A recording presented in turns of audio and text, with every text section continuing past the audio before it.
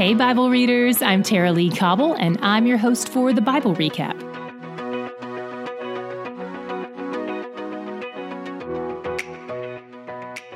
You may have noticed that we're starting to get into some mentions of offerings and sacrifices, and it may be confusing. Don't worry about figuring everything out. Thank God we don't have to do these anymore because Jesus was the final sacrifice. However, what's important for us to do is think about what all this means. So if you come away from your reading going, I didn't get anything out of this today, try asking yourself some different questions. Ask yourself, what does this reveal about God? So maybe you think, okay, God's ordering lots of very specific sacrifices. What does that tell me about God? It might tell you a few things. First, that he's talking to humans at all, which is kind of huge. He wants a relationship. Second, it might reveal that our sins need to be atoned for, and God has a plan to accomplish that. So today, when we start out, Moses and Joshua are still up on Mount Sinai, the mountain of God, where Moses is hearing from God for 40 days. They've been up there since chapter 24. God starts out talking about the incense altar, and we saw that even God's incense is holy and set apart. It can't be used for anything else. It's a special blend. Later, we'll see this about the anointing oil as well. This reminds me of a friend I had who refused to tell anyone what kind of perfume she wore so that no one else could buy it. Except God is God, she's a human, and her perfume is in mass production, so that's entirely different. God also requires a one-time census tax from the people, half a shekel, which in today's money is about $3 to $6, according to my research. One of the hard things about a census is that people sometimes get puffed up and arrogant about their numbers. Cities love to boast that they're the largest. Every religion wants to be the fastest growing. McDonald's advertises their sales number on their signs. So God attaches a reminder to this tax. This census isn't about you or making your numbers larger. This is an offering to the Lord, to remind themselves that they owe Yahweh their lives.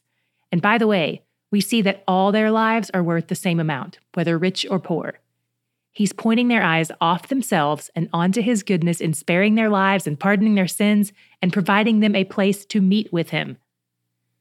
My God shot almost came from this section on the bronze basin, but I decided on something else. I'll share it with you, though. It occurred to me as I was reading this section that the priests have to go to great lengths to make sure they're clean. They have to wash their hands and feet in this basin to make sure they're presentable so they won't die. Cleanliness is about purity, and purity is a big deal when it comes to drawing near to a set-apart God. The phrase cleanliness is next to godliness is not in the Bible, but if it were, it would probably be in Exodus 30. Okay, so here's what I loved about the bronze basin and all their necessary hygiene rituals. It took me forward 1,500 years to a time when Jesus knelt down and washed the feet of his disciples, even his betrayer. There's a point when we realize no matter how much cleaning up we try to do, we can't clean ourselves up. It'll never be enough. We still need him to wash us clean so that we won't die. No more bronze basins and fear of death. Jesus is enough. But also wash our hands. Next, God points out two guys to Moses, Oholiab and Bezalel. God says he has filled Bezalel with his spirit, and we know that was a big deal back then because this was when God the Spirit did a lot of traveling around. God says he gave Bezalel ability, intelligence, knowledge, and craftsmanship. And he says those things are to be used for his glory, to build the things he wants in his tabernacle complex. Whatever God commands of us, he equips us to obey. He gives us whatever we need for the assignment. He initiates and sustains his plans for us and for his glory through the work of his Spirit. In addition to initiating work, God also initiates rest. He reminds Moses again how important the Sabbath is. He calls it a sign between them. And this statement about it being a sign elevates the Sabbath to the level of circumcision, like in God's covenant with Abraham. In fact, this conversation with Moses is called the Sinai Covenant. God says the Sabbath is holy to the Lord, and he calls them to honor it each week. This is a much higher bar than having your son circumcised when he's barely a week old. This is a regularly recurring reminder of who God is to them. There is a lot to say about the Sabbath, but we don't have time for it today, so I'm going to try to cover it in a bonus episode for our Patreon family at some point. Next, we move on to a scene many of you are familiar with. Moses has been up on the mountain for almost 6 weeks. The people grow restless and impatient, maybe even wondering if he's died up there. He's old. They appeal to Aaron to make them a god. In verse 1, we see that they perceive this to be a delay. They don't recognize it as God's timing. They were too steeped in their unbelief to acknowledge God's plan. They wanted their own. Then Aaron, who had just seen God 8 chapters ago, complies. Not just building the calf, but building an altar in front of it too. Maybe he's jealous of Moses and wants to usurp his leadership. Maybe he wants the people to like him. Who knows? Then he ordains a feast unto the Lord. That's weird. This sounds like the monolatry we talked about on day 37, where people would mingle their worship of God with other things. And remember, this is Aaron, the guy who helped perform miracles in front of Pharaoh, the guy God appointed as high priest. And here he is, melting down earrings to make a calf out of gold, the same material that was to be used for the holiest places where he would serve God in his tabernacle. And then the people attribute their deliverance from Egypt a few months ago to this thing that moments earlier was in their ears and on their fingers. I don't know what bothers me more, the fact that it's idolatrous or the fact that it's irrational. But I do know what should bother me more. Meanwhile, up on the mountain, God lets Moses in on what's happening down there. God is angry, and he says he wants to destroy the people and start over with just Moses. But Moses appealed to God based on God's promises, which are irrevocable, and based on God's character, which is unchangeable. And God relents. Do I think God really planned to kill them? No, I don't.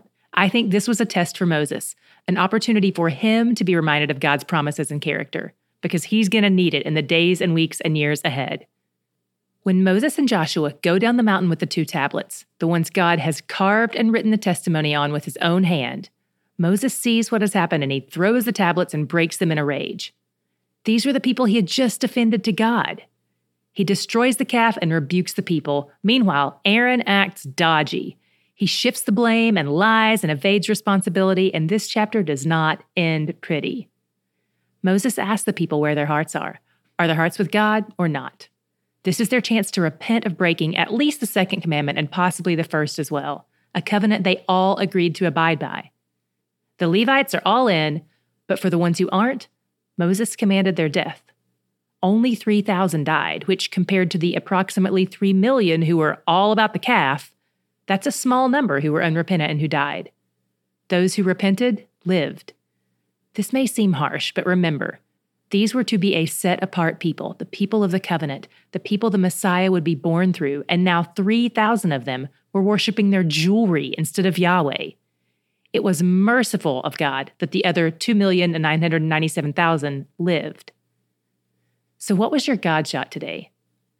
I was struck by God's timing.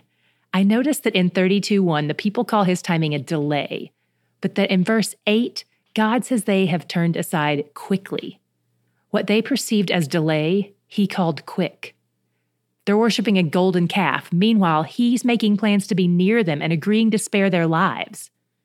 I wonder how many times I doubt his timing and feel like he's forgotten my agenda and decide to take matters into my own hands. How often do I find something else to worship when he seems to be holding out on me? I want to trust his timing, his so-called delays. Most of all, I want to trust his heart toward me. He has spared my life since breath number 1, and he made plans to wash me clean and to draw near to me. I cannot get enough of his nearness because he's where the joy is. Some experts say it takes 66 days to form a habit. If you're here with us today, that means you're nearly 2/3 of the way through that time frame. While I don't know how accurate those stats are, I do believe it's important to be in God's Word every day.